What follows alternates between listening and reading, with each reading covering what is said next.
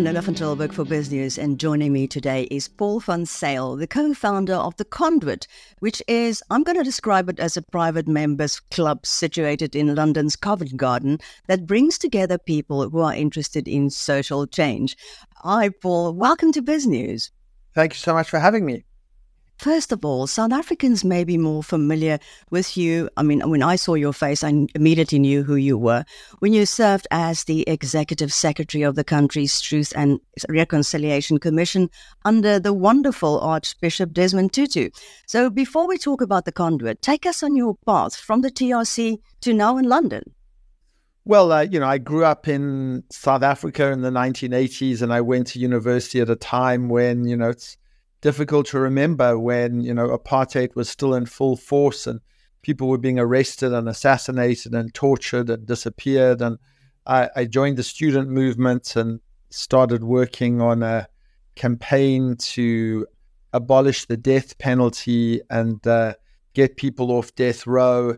And one of the lawyers, Becky Mlangeni, who I had the great privilege of working with, was assassinated by a hit squad.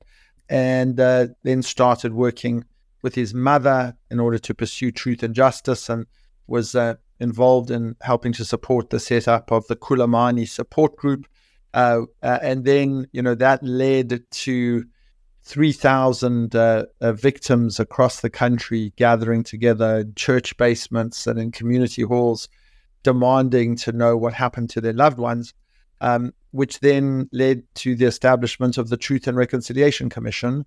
And because of my work in this space, I had the great fortune of being appointed the Executive Secretary. So I sat on the commission together with the other commissioners, and obviously had an enormous amount of time spent with Archbishop Tutu, and participated in a process of having our nation look back, interrogate the past, establish what happened, acknowledge the pain and suffering, but hopefully allow us also to move on, having clarified who did what to whom, and the nature of the crime of apartheid and the crimes that occurred under apartheid.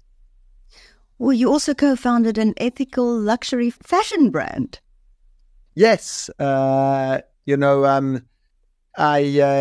When the Truth Commission was over, I co-founded a global NGO called the International Center for Transitional Justice.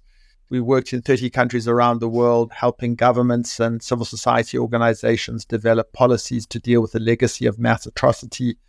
I did that for a number of years, and then was chosen as a young global leader and started going to Davos and won the Skoll Award for Social Entrepreneurship and spoke at TED and at the Aspen Ideas Festival. And I suddenly got introduced to the world of social entrepreneurs, people who were trying to build businesses that had a double bottom line, that were also trying to achieve a positive social outcome. And so for my sins, established an ethical fashion brand and learned everything you need to learn about fashion and business in that particular space. And that then really led me on to the Conduit, because I began to understand that if you want to birth and create and be an entrepreneur and try and build a business, but also achieve positive social outcomes, you need a whole ecosystem of support. You need capital, you need staff, you need supply chain help, you need marketing help, you need board members, you need impact measurement. And, this amazing notion of Ubuntu, taught to us by Mandela and Tutu, I am because we are, and the sense that we live in an interconnected world where we have obligations towards each other and we try and support each other, and we recognize the humanity in each other. That's really what entrepreneurs need. They need Ubuntu. They need this network to be able to succeed, because, building things is hard. It's easy to be divisive and to destroy things. Building is harder. And so the idea of the Conduit was really based on this idea of, let's build a home. So we have a 20,000 square foot building in the middle of Covent Garden, and let's gather together people who are investors, entrepreneurs, policymakers, activists, and let's provide 200 talks a year so that we focus on solutions not on the problems. And then let's provide capital so that people can fund those businesses and grow those businesses. And then let's wrap around humanity around those businesses so that when you hit a rough patch, or you need a problem solved, or you need an intro, or you need to rely on a network, you have that network around you. And that's in essence what we try and do at the Conduit. Well, is that a unique concept? I mean, I've not heard something like that before. Well, there are elements of what we do in different things. So you have incubators and accelerators do a little bit of what we do. You have private members clubs like Soho House. They do a little bit of what we do. You have ideas festivals like TED, which give you inspirational talks focusing on solutions, which do a little bit of what you do. You have digital academies like Coursera or Masterclass, which teach people, how to do things. But we try and do that all in one go in a building. We have 3,000 members and we have 6 floors. And, if you open up the podcast studio that I'm in right now inside the Conduit and looked out the door, there are hundreds of people, in the building, all working and networking and getting together.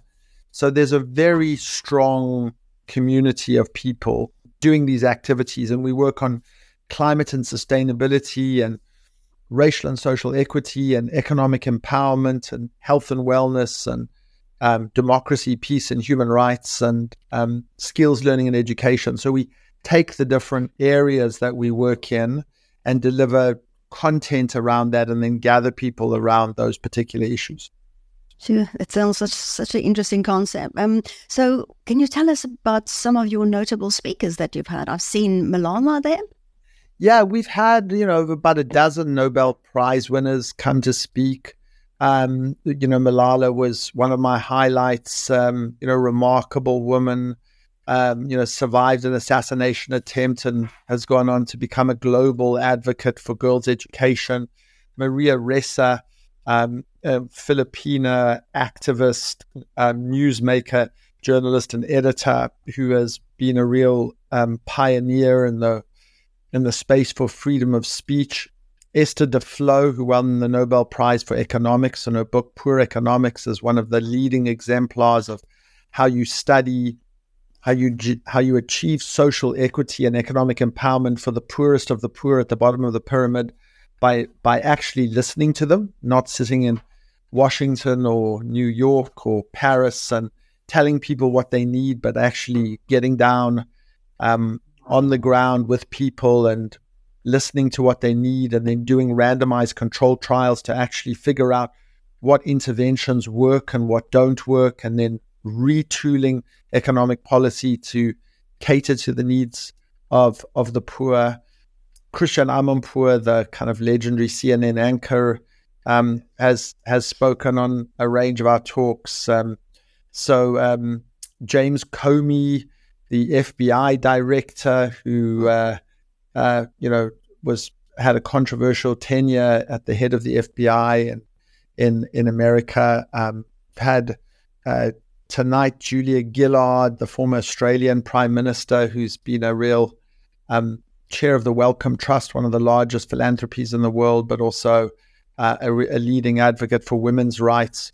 So we have a really interesting melange of people, but our kind of golden thread is you can't come to the Conduit and lament the problems that the world has, because they're many, and you could give a very, very long talk. What you have to focus on is frame the problem and then focus on how you do something about it and what the solutions are. And you've got 3,000 members, some big names in there. Were you allowed to say who they are? Yeah, I mean, we have, the leading philanthropists in the United Kingdom, the heads of the major foundations, the CEOs of the biggest businesses, the heads of the major human rights organizations, the chancellors of important universities and academic departments working on, thinking through some of the most difficult problems, and then hundreds of entrepreneurs who are building out businesses on a daily basis. So it's this really wonderful blend. It's not just the the successful and the famous, but it's also, young people and activists and researchers and entrepreneurs. And that blend, I think, is what makes it interesting, and some of the most fascinating conversations. I've just walked out of a conversation with Peter Maurer, who is the head of the International Committee on the Red Cross, former Swiss foreign minister.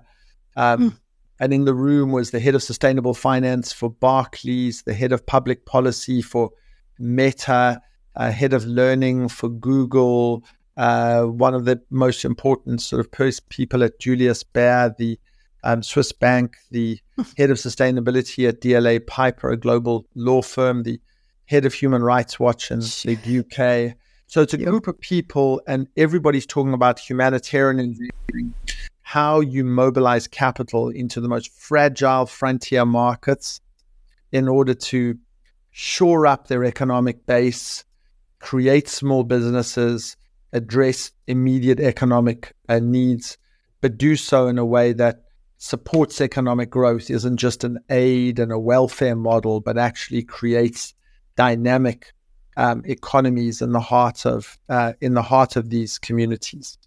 So is Conduit also a business incubator? Absolutely. So we have a sister business called Conduit Connect, and it has raised, our members have invested about £25 million in a series of startup businesses. Those businesses have gone on to raise over £600 million. And we always say that, it's not just capital and money that makes a business survive. It's its business plan, its people, its execution strategy. And so we try and wrap help around those businesses to whom investment is directed. And that's what I think makes it disproportionately successful. It's capital plus community plus connections, which I think help businesses grow. Why are you planning to take this concept further? I know you've just opened another branch in Oslo. We have, yes. We opened in Oslo. We're very, very excited. It's Norway is really an exceptional country. Punches way above its weight. Just under 6 million people live in Norway, but has the world's largest sovereign wealth fund. Plays an important role where the Nobel Peace Prize is announced in Oslo. It plays an important role in conflict resolution. It's directing an enormous amount of capital towards sustainability and towards human rights. It's a startup nation. It's one of the highest levels of trust between citizens exists between Norwegians. So it's a very interesting place, and it's a kind of place where you would think a concept like this would take root and would succeed. And we've had a lot of early success and uptake and enthusiasm for Conduit Oslo. But we're also looking at New York and Geneva and Copenhagen and Singapore. So, we're sort of slowly thinking about where this could be rolled out around the world. So is it always in a building, or are you going digital as well? We always do it in a building, but we have just, and this is a really good question, launched an academy which takes the content that happens. So we do about 200 talks a year in London, 200 talks a year in Oslo, and then we record those talks, just like the conversation you and I are having. Yeah. And then we package them up and deliver them to members and people outside of the community so that they are able to avail themselves of the content and the solutions that are articulated by the really amazing speakers who come. Can we talk about leadership? Because, you've just mentioned a load of leaders that you see on a daily basis, it seems. So you said in an article after Archbishop Desmond Tutu's passing that the world is short of decent leadership and it needs Tutu's unfailing moral compass more than ever. What are your thoughts on this? Well, if you look at the world today, we have a climate crisis, we have an economic crisis, we are, our economies are more maldistributed and unequal than they've ever been, and the ladders of social mobility in many economies are being broken. We're not moving from a generation of poverty to a generation of wealth. We have a debt crisis. We've come out of a pandemic. We have great power conflict reemerging. we have polarization, we have huge amounts of displacement and migration and people moving across borders.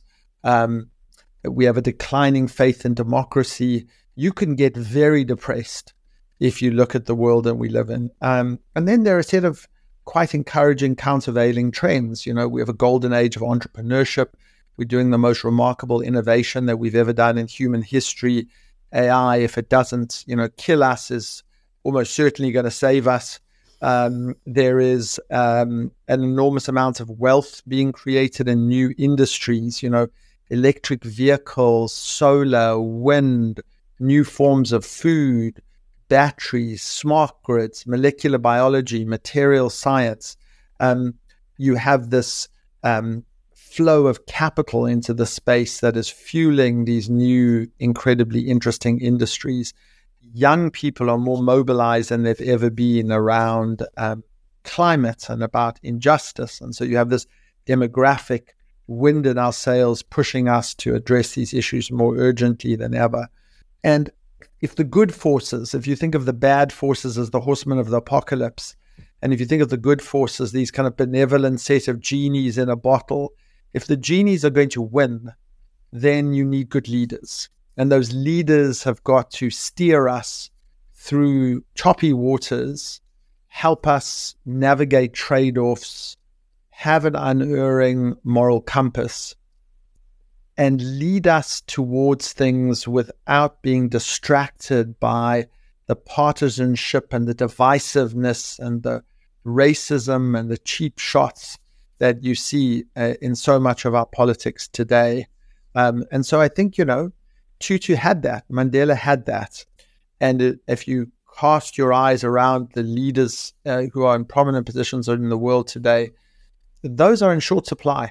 And we need to get those people into positions of power, both in corporate life and in political life, as quickly as possible, because we don't have them, it's going to be much harder. Do you have any comment on leadership in South Africa?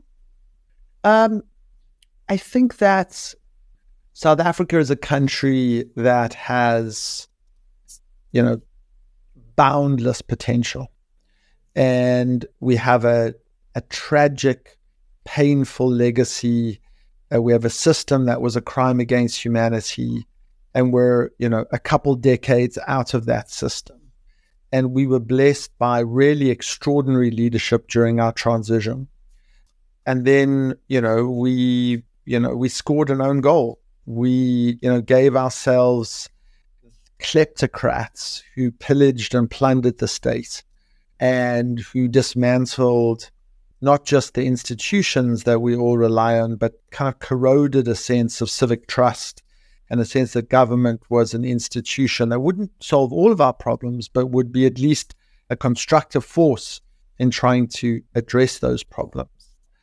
And I think that we desperately need a set of competent, technocratically empowered, honest leaders who level with people, who describe problems as they are, and who are not going to play politics with trying to address the really very substantial problems that our country, has inherited and must overcome, but also realizes what our incredible assets are and harnesses those assets and plays to our strength.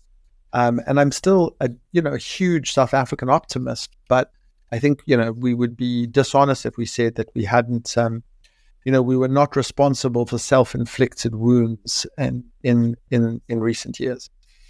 Do you see any rays of light there in South Africa in terms of leadership?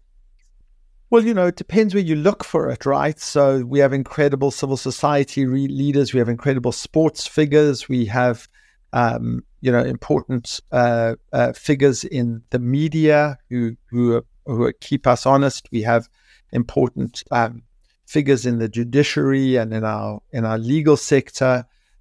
So we have some important business leaders who are showing the way.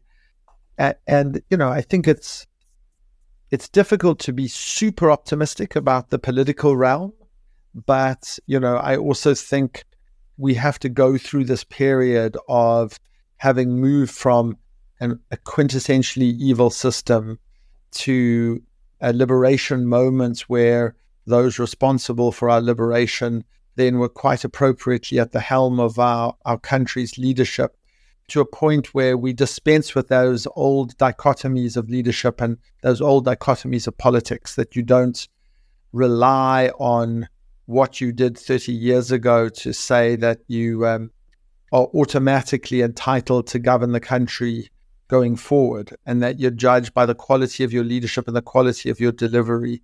And those old fault lines need to break down, and we need to have new political formations based on ideas and about promises of delivery, not about fiefdoms, not about patronage, not about who owes what to whom, not about a cheap allocation of resources amongst elites at the very top, but an approach which seeks to genuinely empower people, particularly the most vulnerable.